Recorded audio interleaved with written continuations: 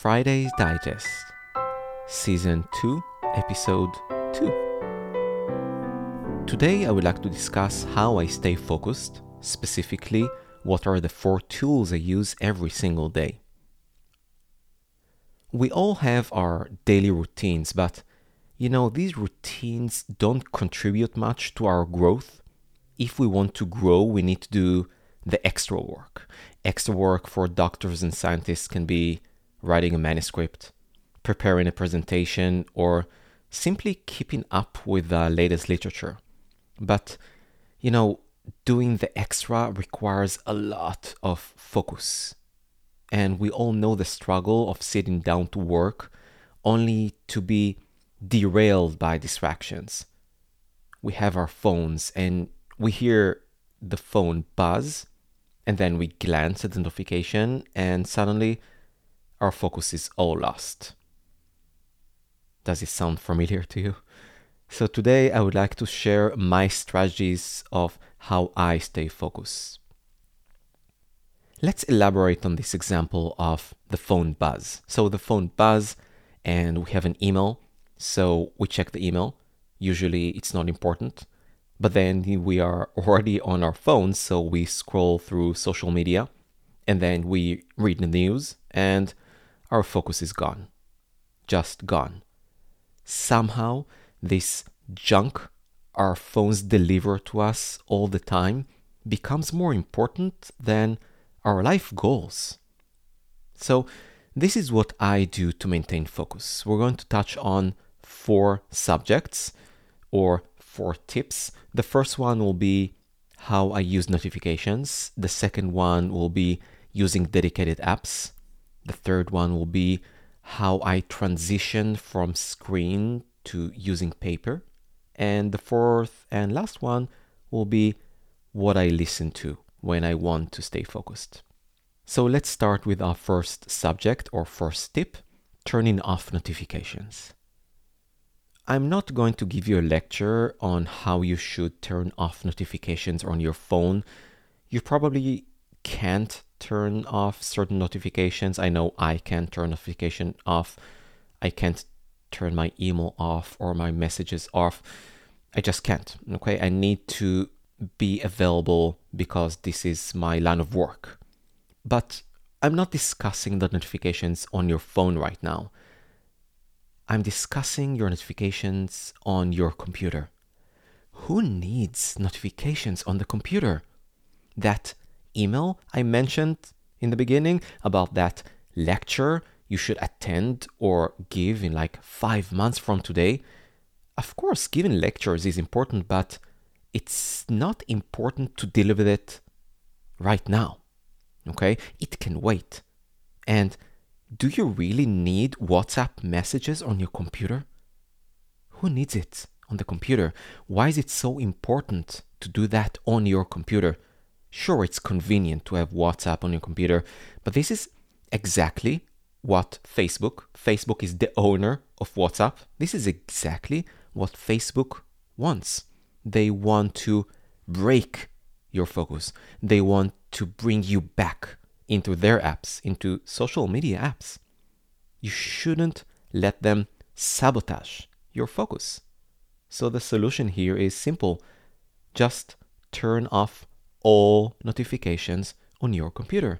The important notification you can get on your phone, but you don't need any notification on your computer. Tip number 2 is to use dedicated apps. When you read or when you write, you want to use apps which are dedicated to reading and writing. And Microsoft Word is a very, very bad program for maintaining focus. Google Docs, this is not a good writing app. Of course, you can write down whatever you want, but they have so many messages, so many toolbars, so many formatting, so many errors. They will just distract you with their fonts, layouts, spelling checks. And the same applies to Google Chrome or Acrobat Reader, which are nothing but good reading apps. They are really bad for reading. They have so many distractions. Take Acrobat Reader, for example. It's not really convenient to zoom in and to zoom out in order to read the manuscript. Of course, if you try to do it on phone, it's even worse. So what do?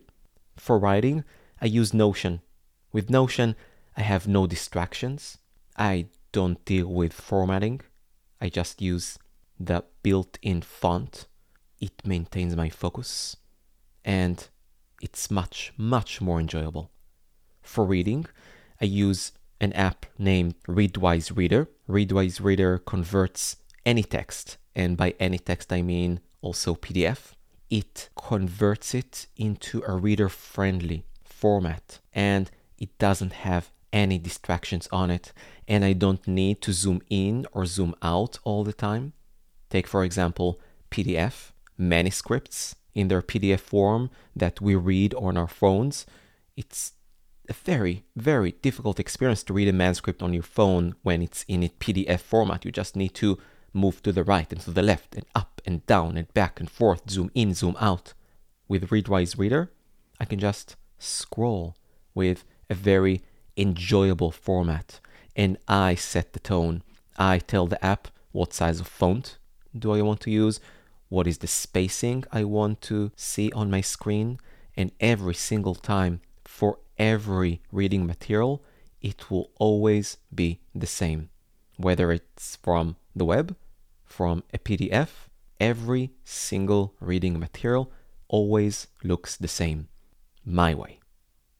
And these are my two apps, Notion and Readwise Reader. Number 3.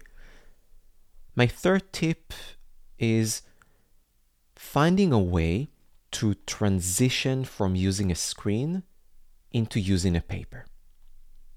Screen will never be as good as paper. Never. When you write or read on a paper, it activates your brain in a very different way. It engages more parts of your brain, and engaging more parts of your brain automatically enhances your focus. But for me, paper is not really practical. I can't carry my books everywhere, and I want to store everything on my computer. Again, I enjoy so much reading books, especially if I prepare myself to surgeries. It's much more enjoyable doing that with an actual book, and I find it easier to study and to memorize things from books. But again, it's not practical. So I found a way in between screen and paper, and this in-between solution is called e-ink tablet. E-ink tablet.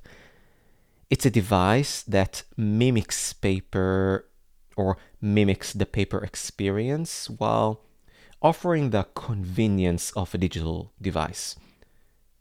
I find that it strikes the perfect balance for me between the screen and paper, and it boosts my focus. For more on how I use this e-ink tablet, you can check the link down below, which has the text version of this podcast, and there you can find the e-ink tablet. Nowadays I use the Books Tab Mini C, and you can find it there in the link under the Stuff section.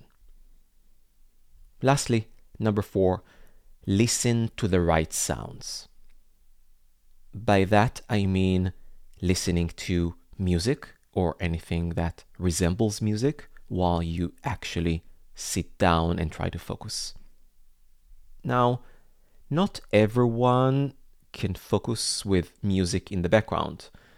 I, for example, can't really focus when I hear certain types of music because my brain finds a way to focus or concentrate on the music instead of the actual work I need to get done. But there are many other options. These include white noise or rain sounds, river sounds, or simply putting on noise-canceling headphones without listening to any music, just tuning down all the noise around you.